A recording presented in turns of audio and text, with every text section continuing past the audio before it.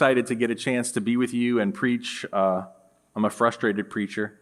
The Lord did call Robin and I to full-time ministry about 4 years ago now, and we're just waiting on the Lord for what exactly that means, and just loving every opportunity we have until the Lord makes that clear to serve in any way that we can. And my mom is really funny. You know, thank you for praying for my parents. My mom is not a good flyer. You know, she's like, it might be a phobia that she has. It's not even a fear. It's like something beyond that. So this past week, she informed me that the wills got updated. And the last time the wills got updated was in 1986 when we went on a trip to Hawaii as a family. So she equates planes with death, I guess. And so I'm wondering if there'll be another version of the wills, you know, while they're in Italy, be worked on, and then I'll be informed that there's another version of the wills ready. But in honor of my parents flying to Italy, I thought I'd share a couple really horrible jokes with you, as I often do. The first is, where does a mountain climber keep his plane? In a cliffhanger? Will invisible airplanes ever be a thing? I just can't see them taking off. What do you call it when a giraffe swallows a toy jet? A plane in the neck. And who invented the first airplane that wouldn't fly? The Wrong brothers. Of course, right? Sorry, I always seem to find the worst jokes possible to share with you guys. But this morning we're studying in Galatians chapter 1, and we're going to read that in a second. But one of the reasons Paul wrote this letter to the Galatians was to address and refute the false teachings that were taking place from a group called the Judaizers. The early church, as you know, they had many Jewish believers in it that were coming out of the Jewish religion. And the Judaizers, they had a hard time breaking away from the law. They had a hard time understanding that there wasn't a need for works any longer when it came to a relationship with God. They weren't fully grasping grace and that salvation was through faith in Christ alone plus nothing else. The Judaizers were teaching that an individual had to observe Jewish religions, customs like circumcision, and keeping of Jewish ceremonial law in order to be saved, and not simply by putting your faith and trust in Christ. And as I studied this first chapter of Galatians, it struck me how contemporary this really is for us here today. It was written approximately 57 to 60 AD, and Paul was dealing with some of the same issues that we are today. And as I studied this chapter, I began asking myself 4 questions, and these 4 questions are the outline for the message this morning, and I ask you to ponder them with me today. The 4 questions we are asking as we study this morning are: 1, how do you view yourself? 2, how do you view the world around you? 3, how do you view the gospel? And 4, how do you view the input of others in your life? Please stand with me as I read Galatians chapter 1. There's 24 verses. Galatians chapter 1, verses 1 to 24. Paul, an apostle, not of men, neither by man, but by Jesus Christ, and God the Father, who raised him from the dead, and all the brethren which are with me unto the churches of Galatia, grace be unto you, and peace from God the Father and from our Lord Jesus Christ, who gave himself for our sins, that he might deliver us from this present evil world, according to the will of God and our Father, to whom be glory forever and ever. Amen. I marvel that ye are so soon removed from him that called you unto the grace of Christ, unto another gospel, which is not another. But there be some that trouble you, and would pervert the gospel of Christ. But though we or an angel from heaven preach any other gospel unto you than that which we have preached unto you, let him be accursed. And we said, as we said before, so say I now again, if any man preach any other gospel unto you than that ye have received, let him be accursed. For do I now persuade men or God? Or do I seek to please men? For if I yet pleased men, I should not be the servant of Christ. But I certify you, brethren, that the gospel which was preached of me is not after man. For I neither received it of man, neither was I taught it, but by the revelation of Jesus Christ. For ye have heard of my conversation in time past in the Jews' religion, how that beyond measure I persecuted the church of God and wasted it, and profited in the Jews' religion above many my equals in mine own nation, being more exceedingly zealous of the traditions of my fathers. But when it pleased God, who separated me from my mother's womb and called me by his grace to reveal his Son in me, that I might preach him among the heathen, immediately I conferred not with flesh and blood. Neither went I up to Jerusalem to them which were apostles before me, but I went into Arabia and returned unto Damascus. Then after 3 years I went up to Jerusalem to see Peter, and abode with him 15 days. But other of the apostles saw I none, save James the Lord's brother. Now the things which I read unto you, behold, before God I lie not. Afterwards I came into the regions of Syria and Cilicia, and was unknown by face unto the churches of Judea which were in Christ. But they had heard only that he which persecuted us in times past now preacheth the faith which once he destroyed, and they glorified God in me. Thank you. You may be seated. And there's an awful lot there, and we're going to hit what we can. But our first question that I'm asking you to ponder with me is how do you view yourself? There's a lot of pressure on us to view ourselves in ways that the world is defining. Some are being called victims today. Some are being told that they're in a place, and the place that they're in is because of other folks, and there's really nothing that they can do unless this other group that has victimized them does something, change their ways, provide restitution. There's some that are being told that they're racist today. Others are being told they're privileged. Others are being defined by their political affiliation alone. Some are being told to look at themselves simply because of their social status, how much money they don't have or do have, or what kind of car they drive, or what kind of home they live in, and that's the way that people should view themselves. Others are told, the evolutionist says, everything's just by chance. Life started because of chance, and in effect, you and I are here as individuals today just because of chance. There was no design. There was no intent. Others are told we're a mistake. Roe versus Wade is in the news, and who knows what's going to happen with that. But this idea of someone being conceived in their mother's womb by mistake, and a mistake that can be erased. So some are being told to think of themselves as a mistake, and others are being told, as the atheist would say, there is no God, so we're finite. What happens to us happens here and now alone, and it doesn't extend into eternity because we're finite. And Paul had to face this question of how he viewed himself.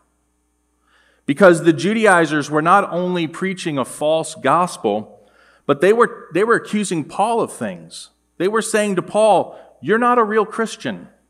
You're an apostate. We have the God-given gospel. You do not. You are in error. You are a false teacher. And in addition to that, they were telling Paul and telling people around him, Paul is not an apostle. God has not called Paul to be an apostle. And so they were attacking him personally, and they were attacking his ministry, and they were trying to undermine everything that God was trying to do. And here's how Paul chose to work through this. Paul chose to view himself through how God defined him, not how others were trying to define him. Paul addresses it right off the bat in the first verse of Galatians chapter 1. He says, Paul, an apostle. Our name, for people that don't know us, can be the introduction to the very essence of who we are. He says, who I am, Paul, and what I've been called to do, an apostle. He says, it's not of men, neither by man, but by Jesus Christ and God the Father who raised him from the dead. He didn't listen to the voices that were trying to rock his confidence and change the narrative that God had given Paul.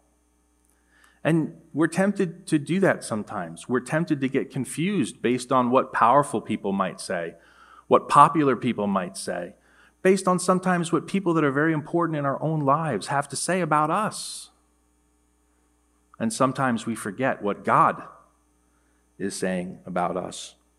Paul later in 2 Timothy 1:11, he knows who he is. He says, whereunto I am appointed a preacher and an apostle. and a teacher of the Gentiles. Paul was rooted and grounded in how to view himself through the lens of who God said he was and what God said that he had for him. And we can make the same choice as Paul as we're faced with these same pressures today, with this same question, with this same dilemma. We can choose to view ourselves as God defines us, not as others do. 2 Timothy 1, verse 9 says, "Who hath saved us and called us with a holy calling, not according to our works, but according to his own purpose and grace, which was given us in Christ Jesus before the world began." Paul, an apostle, he was called to be an apostle, but you, friend, put your name in there. You have been called for a work. You have been created with a purpose. You're not just here by chance. You're not an accident. You're an infinite creature, and God has called you for such a time as this, in this place, or if you're remote where you are, to be about your Father's business. And so what has God called you to? 1 Corinthians 12:27 says, "Now ye are the body of Christ and members in particular." You're part of something. You're not alone. God adopted us as children and grafted us into the vine. The Bible says that vine is Jesus Christ, and so you are part of God's family. He calls it a body. Ephesians 4:11 and 12 says, "And he gave some apostles and some prophets and some evangelists and some pastors and teachers for the perfecting of the saints, for the work of the ministry, for the edifying of the body of Christ." This is what God says about you. This is not religious. This is not religion. Religion is man-made. This is God talking to you about a personal relationship that he has with you, and that he made you in a very specific way, for a very specific calling, with very specific gifts. And you have experiences, and you're wired with a certain personality, and all those things make you uniquely who you are. And as Paul said, "I, Paul, an apostle," you can put your name in there and say what your calling is. John 8:36 says, "If the Son therefore shall make you free, you shall be free indeed." Did you know that you and I are free today?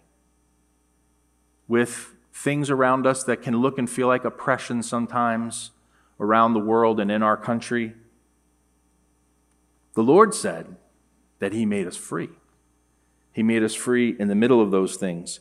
Matthew 5:13 calls us salt of the earth. Matthew 5:14 calls us the light of the world. And so, how do you view yourself this morning? Have you given into the pressure of looking at yourself, viewing yourself, defining yourself through the way someone is trying to convince you that this is who you are and this is who you're not?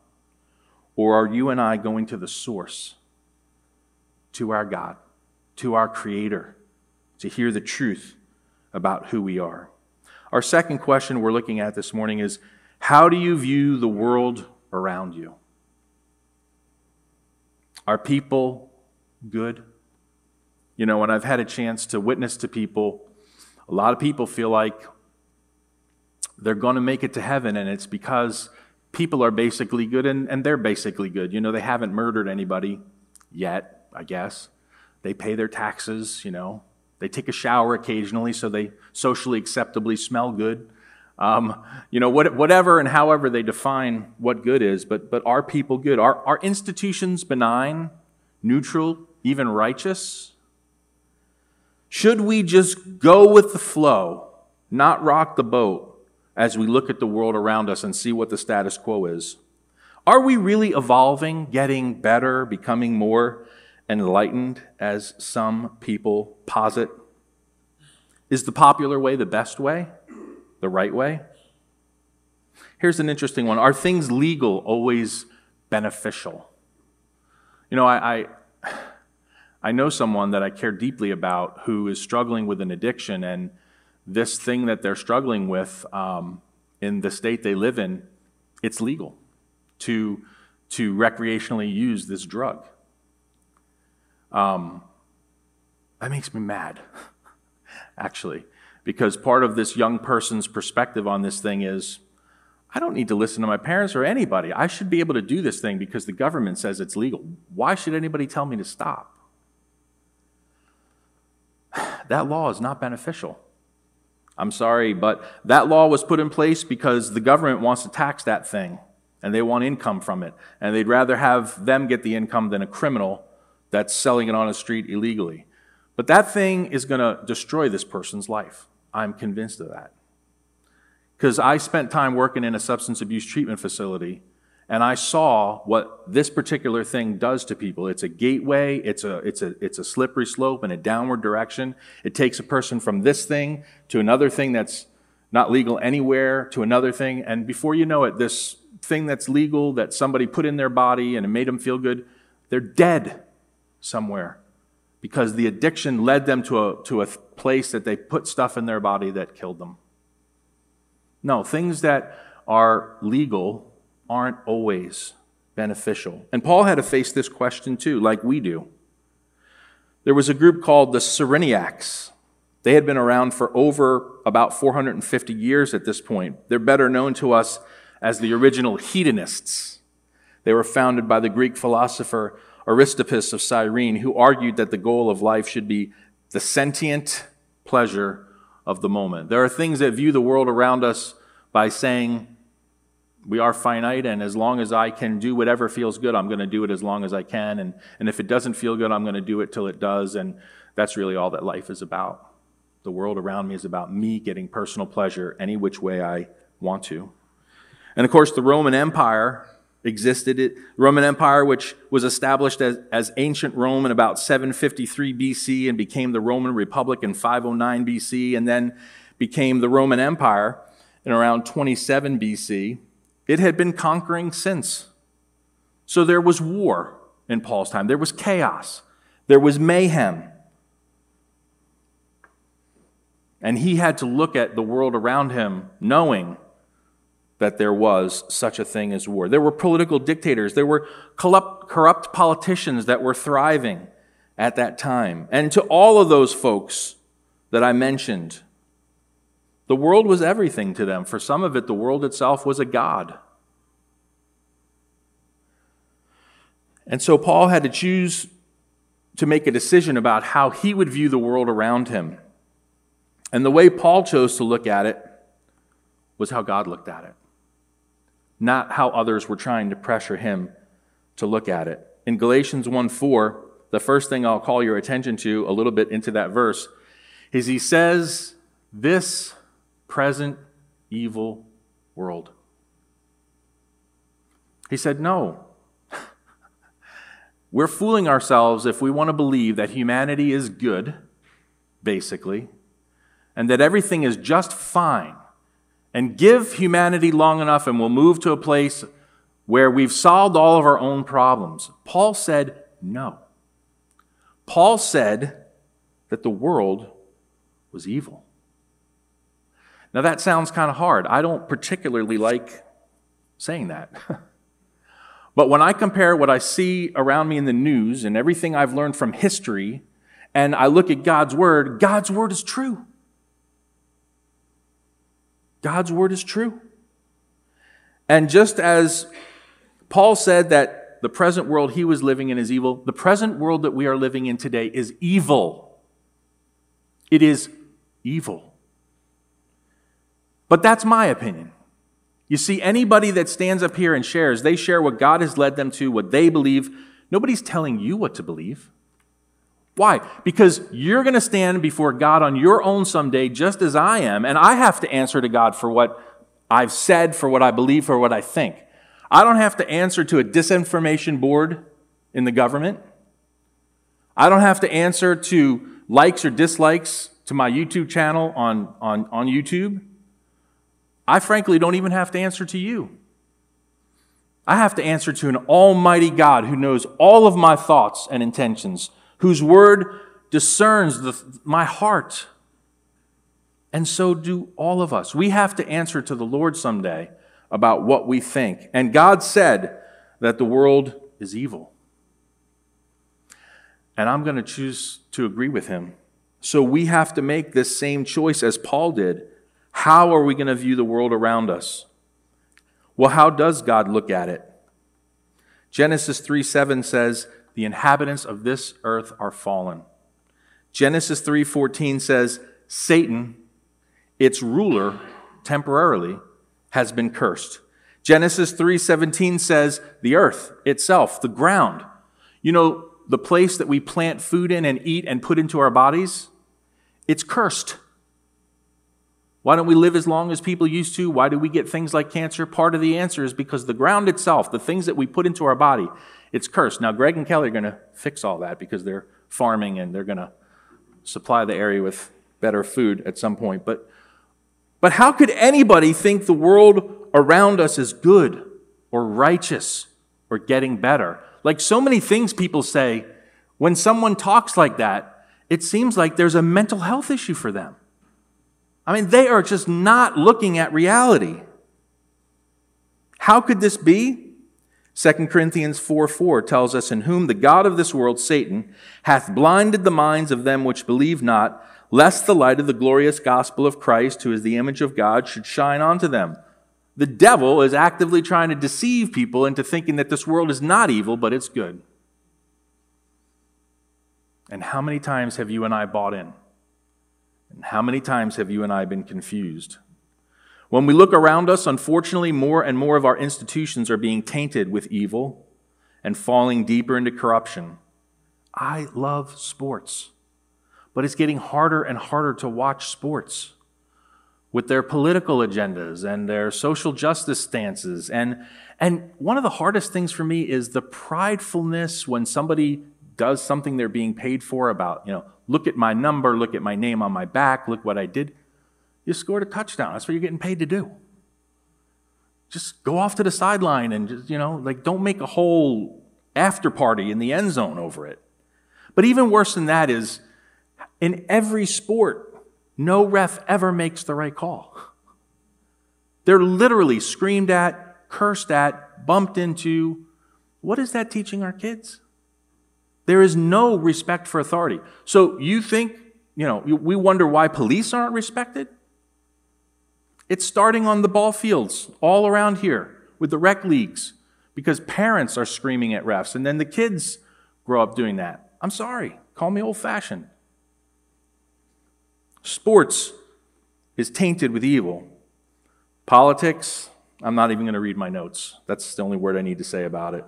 Schools, they used to be for learning about reading, writing, arithmetic, and history. They've become an unsafe place where indoctrination and brainwashing to advance ideological causes is being allowed. And not just in colleges anymore. Our kids are probably coming out of school after this year because of what Governor Murphy's decided about certain things that are supposed to be taught to kids in kindergarten. That's evil.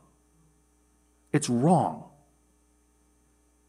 Corporations that used to be focused on putting out a quality product or service, they've taken sides on controversial issues, and they're trying to brainwash their employees and customers into siding with them on these issues. The Bible says the only deliverance we have is through Jesus Christ, His shed blood, Him forgiving our sins. Deliverance from this evil world cannot be found in a good education, a political party, a system of government, a healthy lifestyle, a stable job that pays well, a relationship with another human being, a great hobby, travel, reforms within a country, old laws being struck down or new laws being set up. You ever notice how any of the solutions the world offers us never talks about the soul? Never talks about the spiritual, never talks about Jesus. Jesus is never part of the conversation and lets us to disparage Him, to tear Him down, to call the people that follow Him ignorant, out of touch, people that need a crutch.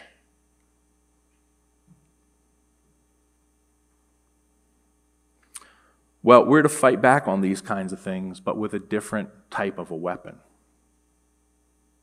We're to fight back with radical love, even toward our enemies, and toward the truths of Scripture as the foundation upon not only which we live our lives, but how we see the world around us. 2 Corinthians 10:3-4 says, For though we walk in the flesh, we do not war after the flesh. For the weapons of our warfare are not carnal, but mighty through God, to the pulling down of strongholds. Did you know that you have that kind of weaponry available to you? 1 John 5:4 says, For whatsoever is born of God overcometh the world, and this is the victory that overcometh the world, even our faith. Do you know when you place your faith and trust in Jesus Christ, not only are you guaranteed heaven in your future, but God says we can have life and life more abundant right now. And what part of that means is that God says that we have the victory, that you are a victor. Not when one administration or another is in the office in the United States, not whether there's war or peace in Ukraine, right now. Right now. We are victors. Romans 12:21 says, Be not overcome of evil, but overcome evil with good. Paul said this world is evil and we are in it, but God says you are an overcomer of evil. No, we're not going to change the direction of the country per se. We might not even be able to change the direction of the community, but we can love the people we know. And we can pray for those that despitefully use us.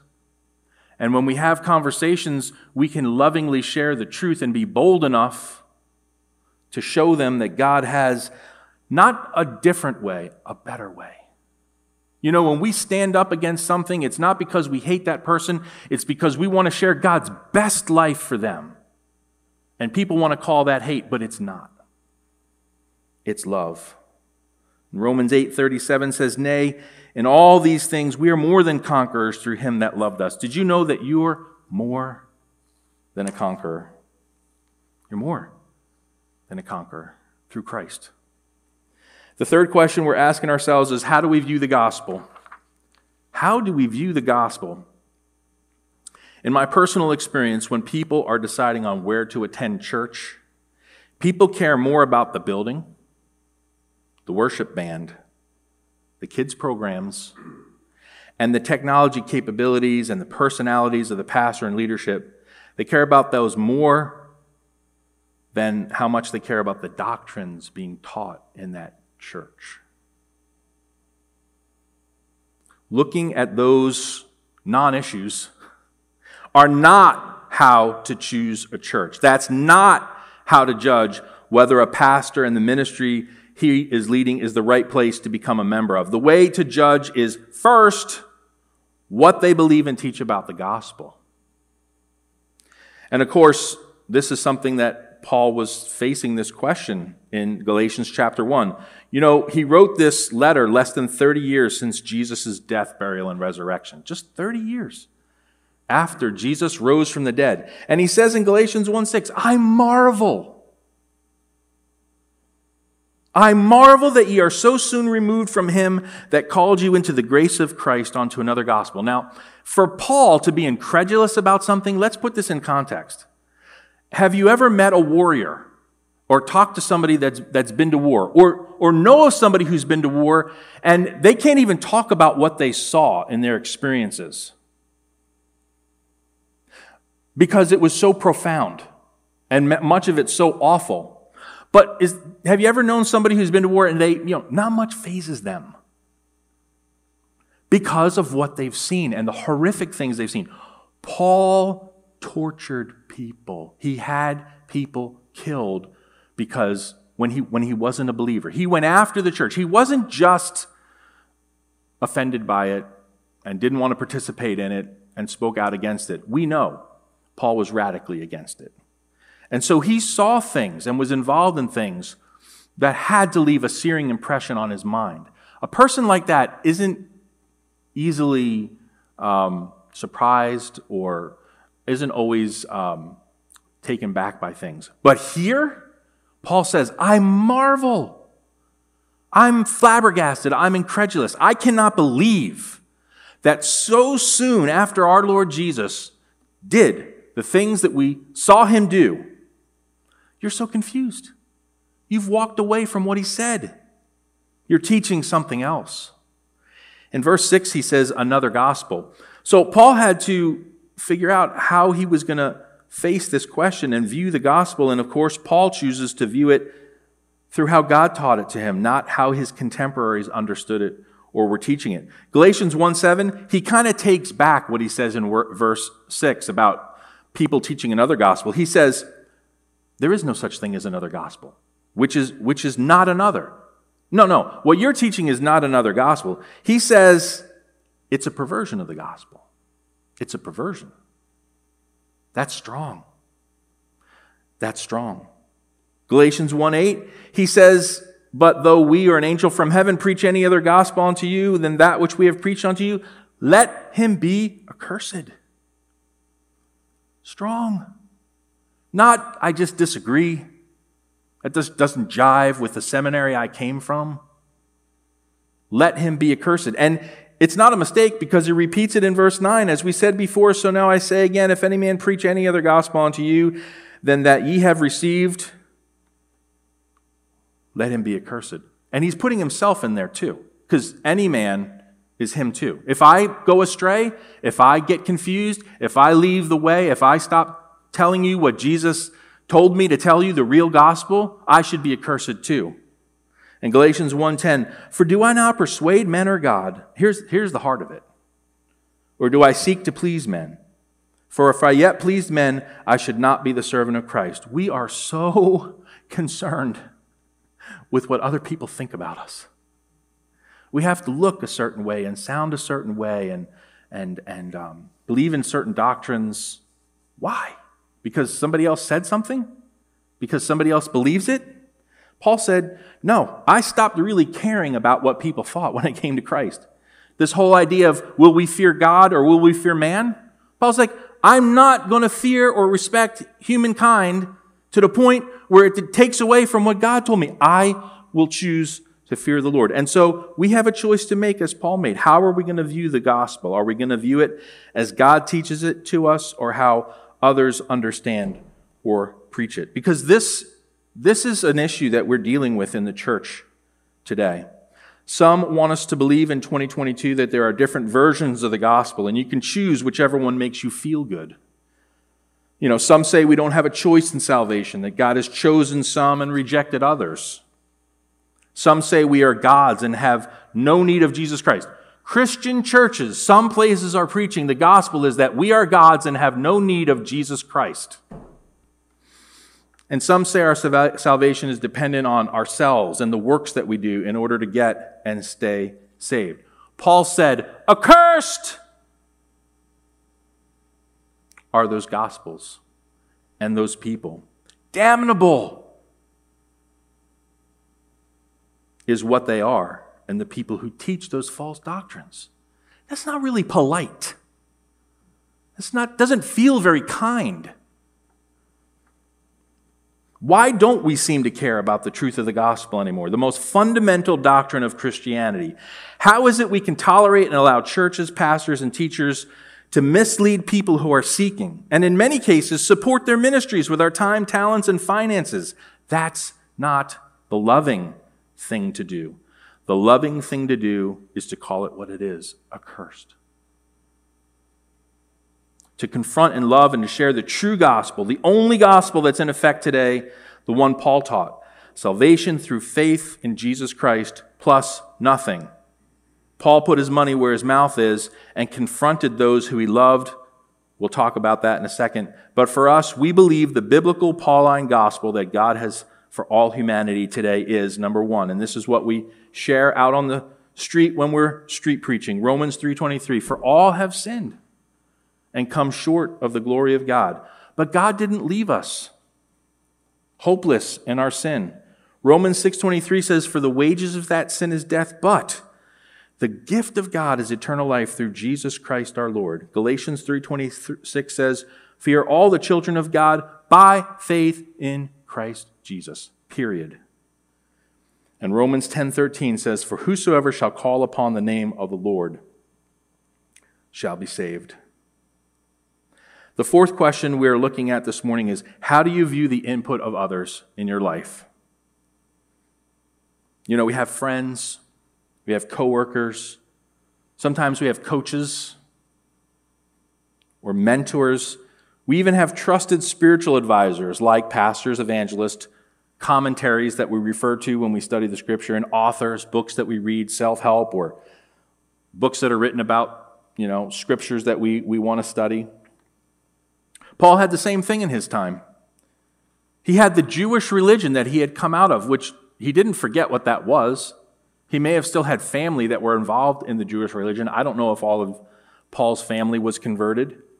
He had peers in that Jewish religion that were probably still asking him to come back to the mission that he had before he was a believer. There were traditions he observed his whole life. Maybe there was even a family legacy. Maybe dad or mom wasn't so happy with the direction that he took.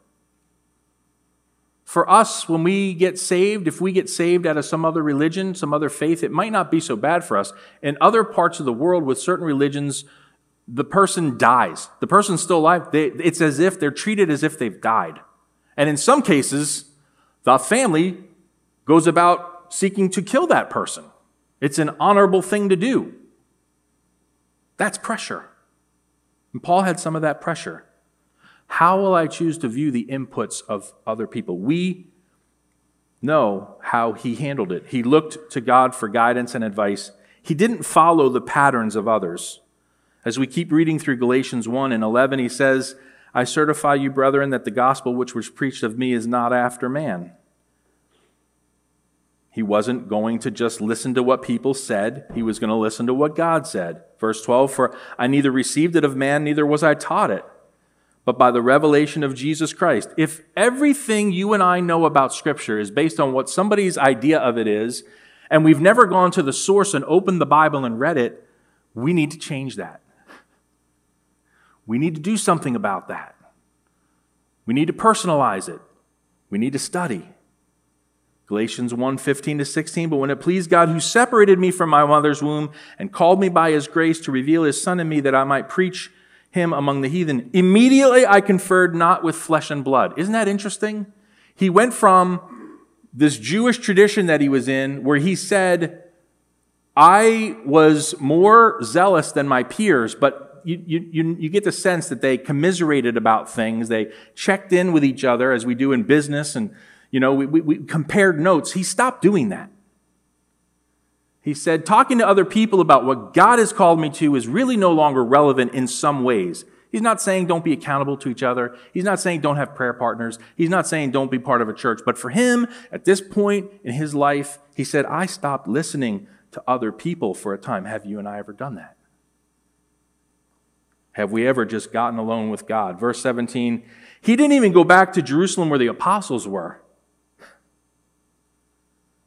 After 3 years, he came back and he talked to Peter. So we can make the same choice as Paul about how we view the input of others in our lives. We can either do it through God's guidance and advice, or we can follow the patterns of others. I have mentors and networking at work. It's considered really important where I work, where we call ourselves a very relationship-built company.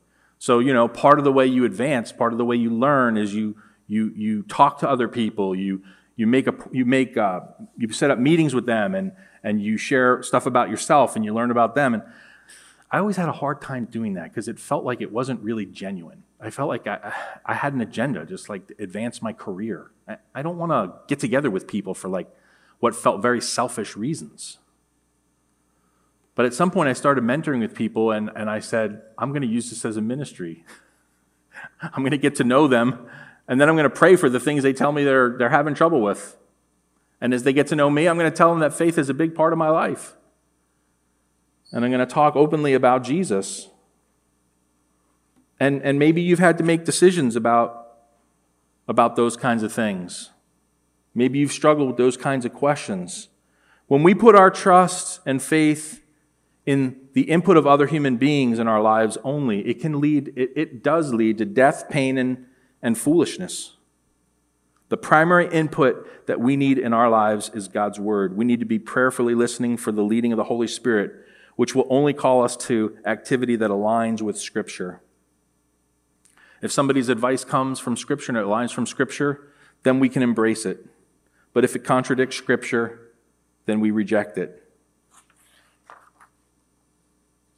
I love what Paul says again in verse 17 and 19, that upon getting saved, he went alone away to be alone with God for a while. He let the Lord speak to him directly, and he didn't want any other voices around.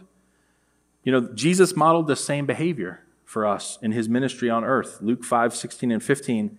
But so much the more went there a fame abroad of him, speaking of Jesus, and great multitudes came together to hear and to be healed by him of their infirmities. And he withdrew himself into the wilderness and prayed. You know this is true as you've studied the life of Jesus. Luke 6:12, and it came to pass in those days that he went out into a mountain to pray and continued all night in prayer to God.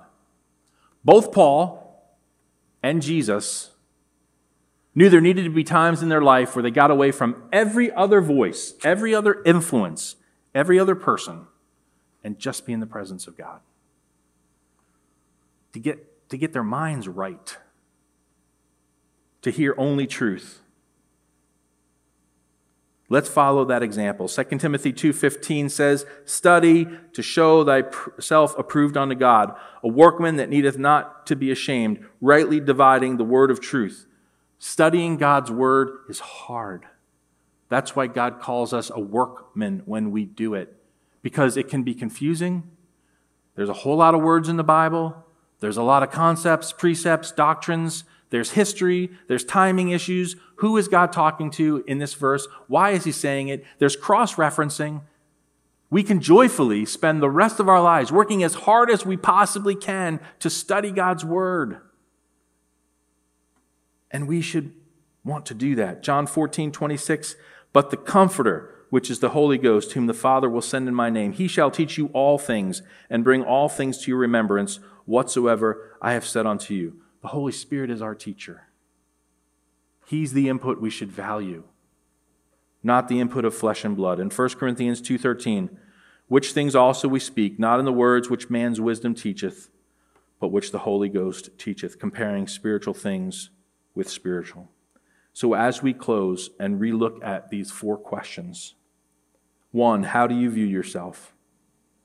2, how do you view the world around you? 3, how do you view the gospel? And 4, how do you view the input of others in your life? Paul gives us a roadmap. Paul dealt with these same questions. And whether you're dealing with these questions or other questions in your life, as we all do, many questions we deal with, the roadmap is clear. We fear and respect God more than people. We choose to prioritize what he has for us above all others. And I'll just repeat one verse we talked about today, John 8:36. Here is God's promise for us today in 2022.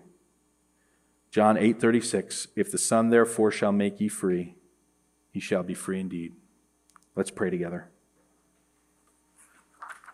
Lord, there are so many questions that we have to consider, and the world can be a difficult place for us, and it can be confusing for us at times, Lord, and there are external pressures that compete for our minds and our hearts, and we're just fragile, Lord, and we admit that to you today. You know it, but we're just agreeing with you that we have just a small glimpse of how fragile we are and how much we need you, Lord. How much we need you to stay committed to you, Lord, to love you, to love the things of your book, to love your Spirit, to love spiritual songs and hymns above some of the other music that is beautiful and fine in a lot of ways, but we want to love words that glorify you and song more than anything, Lord. And in all the different areas in our life and heart that we have decisions to make and questions to ask, Lord, we do want freedom. And that freedom comes from you, only from you, Lord. And it comes in making decisions in partnership with you, allowing you to be the one that makes the call, to just simply try to understand the answer that you already have, to lead us in the direction that you want us to go in, to humble ourselves, to be obedient to you, Father, to long to put our own hopes and dreams down, Father, and have your hopes and dreams in our lives. They're the best hopes and dreams we could ever have for ourselves. Lord, I pray that we've been encouraged this morning from your word and from what Paul wrote. We pray this in Jesus' name. Amen.